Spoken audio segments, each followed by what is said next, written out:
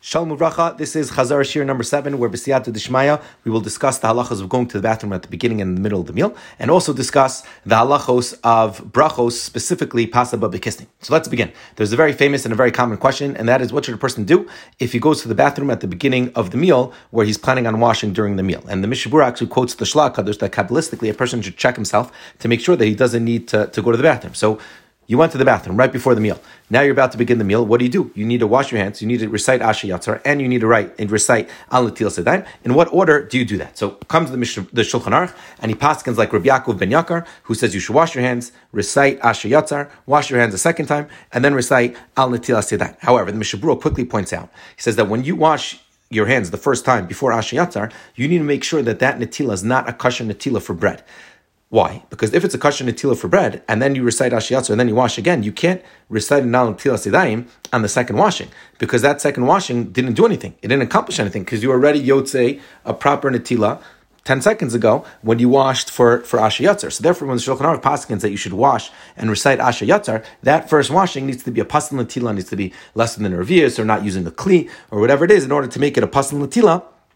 And then you recite Asher Yatzar, and then you have a full-fledged netila where you can recite in Al Netilas Yadayiim. However, Lamaisa, a lot of the poskim say or write that it's best not to follow the Shulchan Aruch, because a lot of times what happens, people will have a full-fledged netila the first time. So comes the Chuvas Van August, and he says that actually what the Mishnah Berurah himself did in his house was he would fill up the cup properly. He would wash his hands, a kosher netila. He would recite Al Netilas Yadayiim. He would then dry his hands, and then after drying his hands, he would recite Asher Yatzar, because we learned earlier that you shouldn't speak at all during the process of washing your hands. But what is the best time to speak? If you are to speak during that whole process, after you finish drying your hands and before the bracha of Hamotzi Lachem in Art. So therefore, says the Chuvas Van Agudas that this is actually what the Chafetz Chaim himself did. He would wash his hands properly, fully. He would recite Al Netilas Yadayiim. He would dry his hands, and then he would recite in Asher Yatzar, and then he would begin his meal by reciting Hamotzi Lachem in Art. Rosh Zalman he says today that we have faucets, the best thing to do is kind of to keep the psak of the Shulchan Aruch, where basically you come out of the bathroom, you wash your hands under the sink, right? Where you have running water, where it's a kosher netila for after going to the bathroom, but it's not a kosher netila for bread. And then after you wash your hands under the sink, under the running water, you fill up a cup, and then you wash your hands a second time with the cup, and that's a kosher netila for Netilas Yadayiim. You can recite the bracha of Al Netilas Yadayiim on that second washing. The Ben Ish Chai, he also writes, he says another way to do it is you wash your hands, you recite full-fledged washing your hands with a cup, you recite Asher Yatzar, and then you get your hands dirty again by scratching your head or touching areas that are covered. And then you wash a second time, and then recite Al Netilas Yadayiim. So those are basically the three options that you have. Option number one is like what the Chafetz Chaim himself did: wash Al Netilas Yadayiim, dry your hands, and then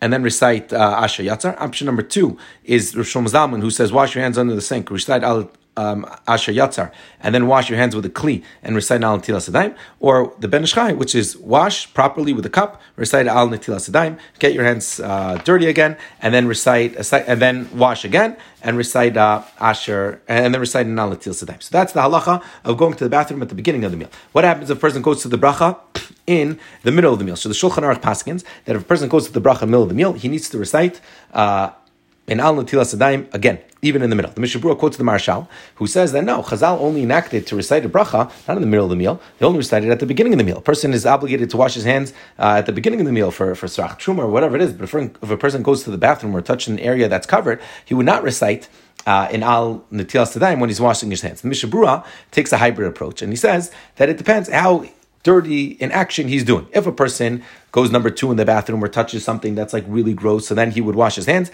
and he would make an Asher Yatzar, and he would make an Al Netilas Yadayiim even in the middle of the meal.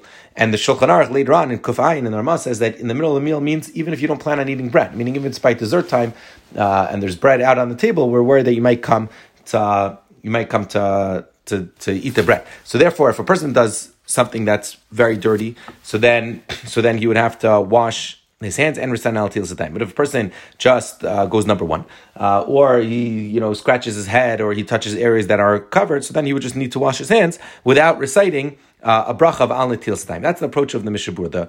The Chazon Ish seems to say, and also the Shulchan Aruch Rav, Chazon Ish says that the Olam was knowing, like the Marshal, that if a person does go to the bathroom in the middle of the meal, he'll wash his hands, he'll recite in Ashi Yatar, but he will not recite in al Netilas Yadayim.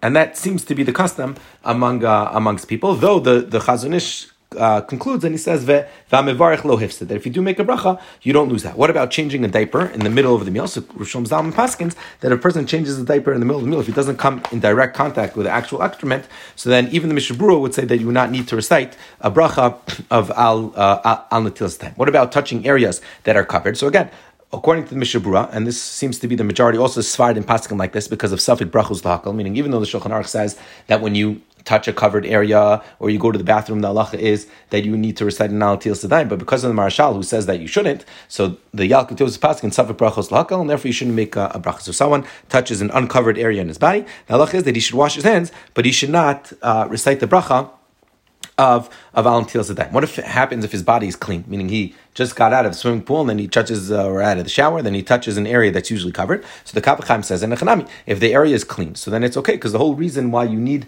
to wash your hands when you touch an area that's usually covered is because it has what's called milmulei ze'ah, or like droplets of sweat. But if the person is clean and he touches that area, so then he would not need to wash his hands. The Ma'aser Shlomo Zalman says lo plug, and the halacha would be that you would have to wash his hands whenever touching an uncovered area. What about the hair? So with regard to the hair itself, the Mishnah Berurah in Sivkat and Yud says that if you just touch your hair, you do not need to wash your hands. But if you scratch your hair, so then you would. And specifically areas that are usually covered. And that's how the Shevet HaLevi learns, that the areas that are under the hat, under the kippah, where there's an accumulation of sweat, that if you scratch that area, that's where you're going to have to wash your hands again. But if you just if you scratch areas that are exposed in those areas, you would not need to wash your hands again. That is the sugya of Netilas Yadayim Baruch Hashem that we were zocheh to do in about 6.5 shiurim.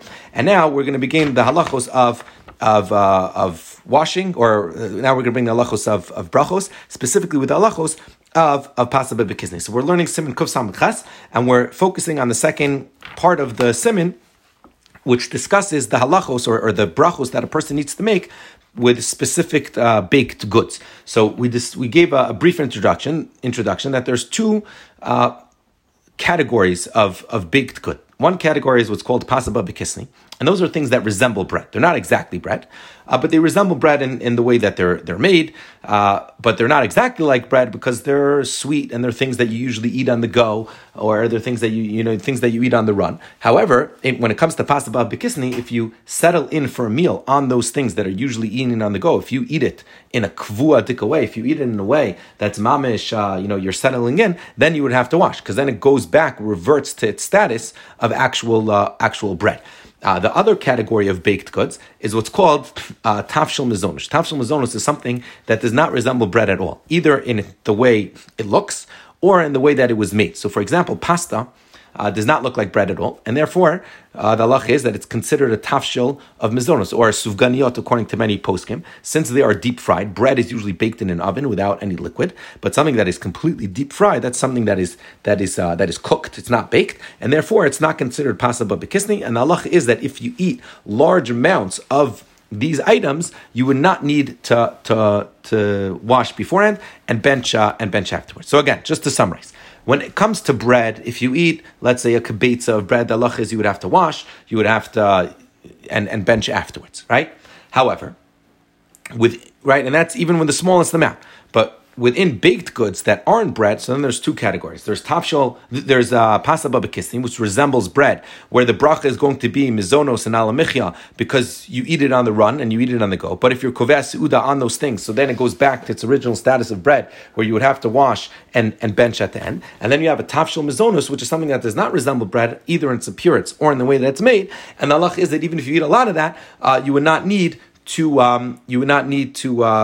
wash and make and bench at the end. It's just going to be a mizonos and an ala micha. So the Shulchan Aruch in Siv Vav paskins based on Siv Zayin, he defines what's considered pasaba b'knisni. So he gives three examples. It's really a machlokas rishonim of exactly what's considered pasaba b'knisni, but he paskins like all three of them. So number one is that if the baked good has some sort of pocket that's filled with something sweet, it's filled with jelly or with chocolate or with almonds or things of those sort, so that's considered pasaba b'knisni. That's more of a dessert. That's not a bread, and you would make a mizonos on that. Second example is out of the Rambam, who says that if the dough is made not just with water, but it's dough with the water is mixed with honey, or it's mixed with oil, or with eggs, with mei perot, with different types of juices. So the halach is that you would have to that also is that's a mizonos and it's not a motzi lechem min haaretz. And the Shulchan Aruch, when he paskins like the Rambam, he says as long as you taste a little bit of that flavor that was mixed in, it's automatically going to be a mizonos. The Rama argues, he says, no, he says, if you taste it a little bit, that's not a mizonos, that's full-fledged bread, that's amotzi. What's considered a mizonos? When the majority of the liquid that's mixed in is meiperos or honey or sweetener. But if there's just a little bit of sweetener, of honey, it's inside, even though you taste it, the halach is that's going to be hamotzi lechem min haaretz. And this is a big machlokas between Sfardim and Ashkenazim, what's considered challah, right? A lot of times, Sfardim would, if you have a challah that's made with a lot of eggs, Sfardim would say it's mamish mizonos. And Ashkenazim would say that no, as long as it's 51% water, the halach is that you would not need to, the halach is that it's going to be considered bread l'chol hades. The last category of pasaba b'kisni is what's considered crackers, right? Crackers and the like things that are crunchy. And the Shulchan Aruch paskins, like we said before in Siv Vav, that if a person eats pasaba b'kisni, any one of these three categories, he's kovea seuda on them.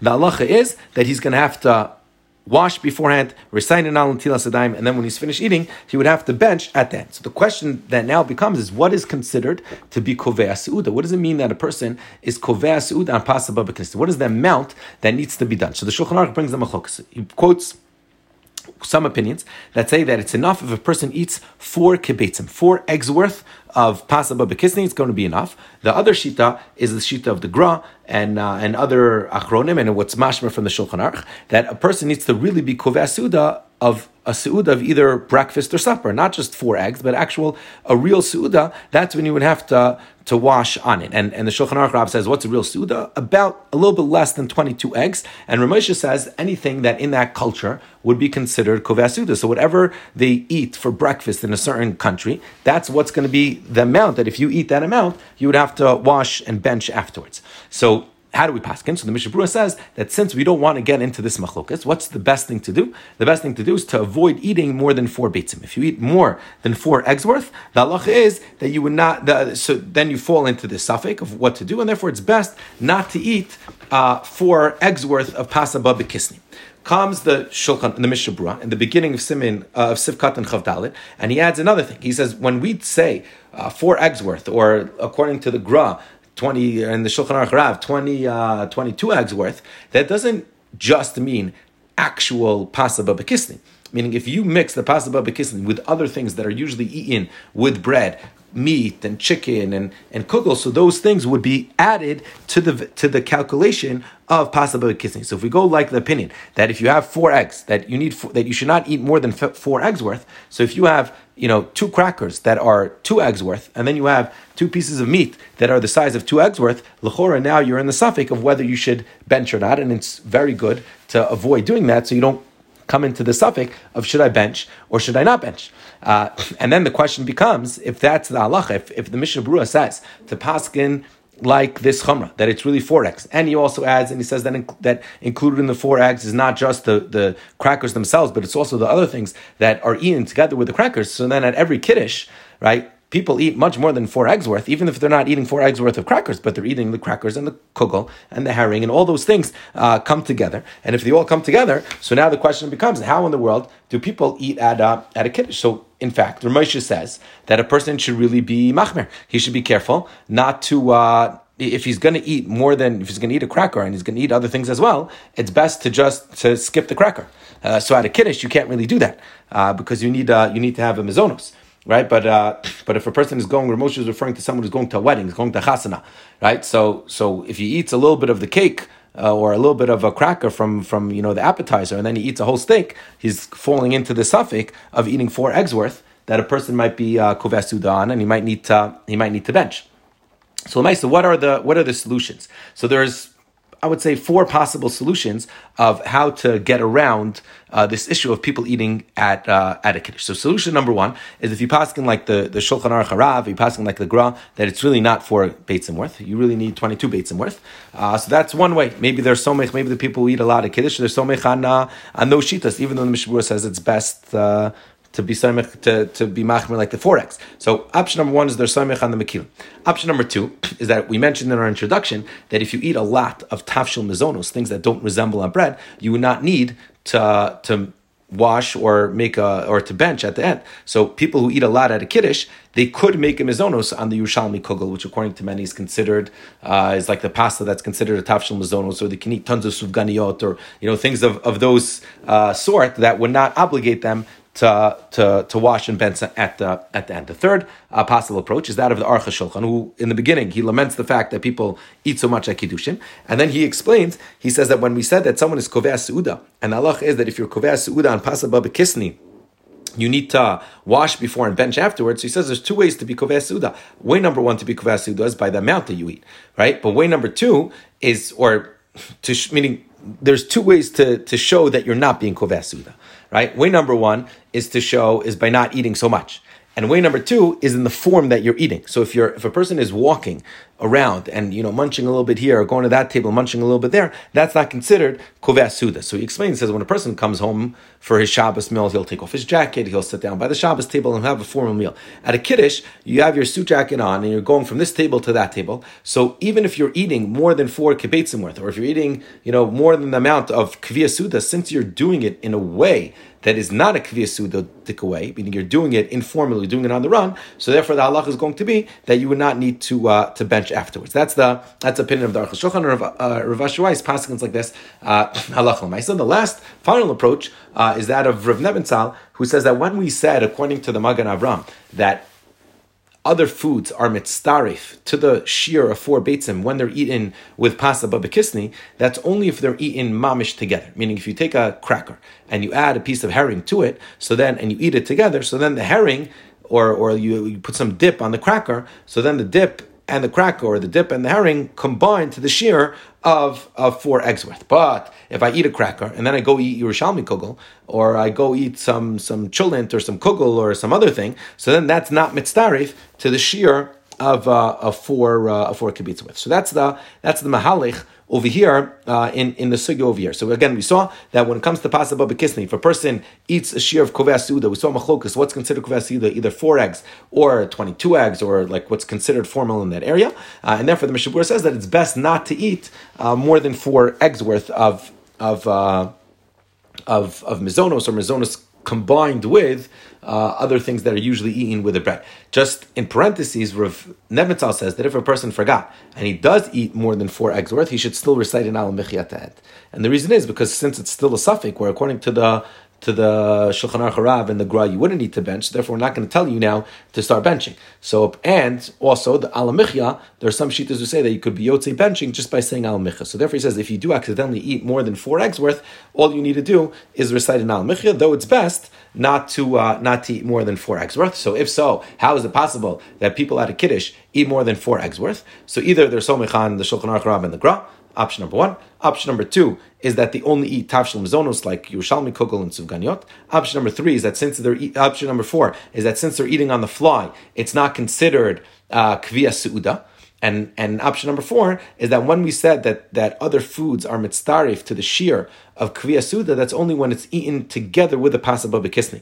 But if I eat pasa babakisni, I eat my cracker, and then I go and I eat something else, at a different table or whatever it is, so the halach is that that's not going to be mitztarif to the shiur of the 4 eggs worth. Kol tuf.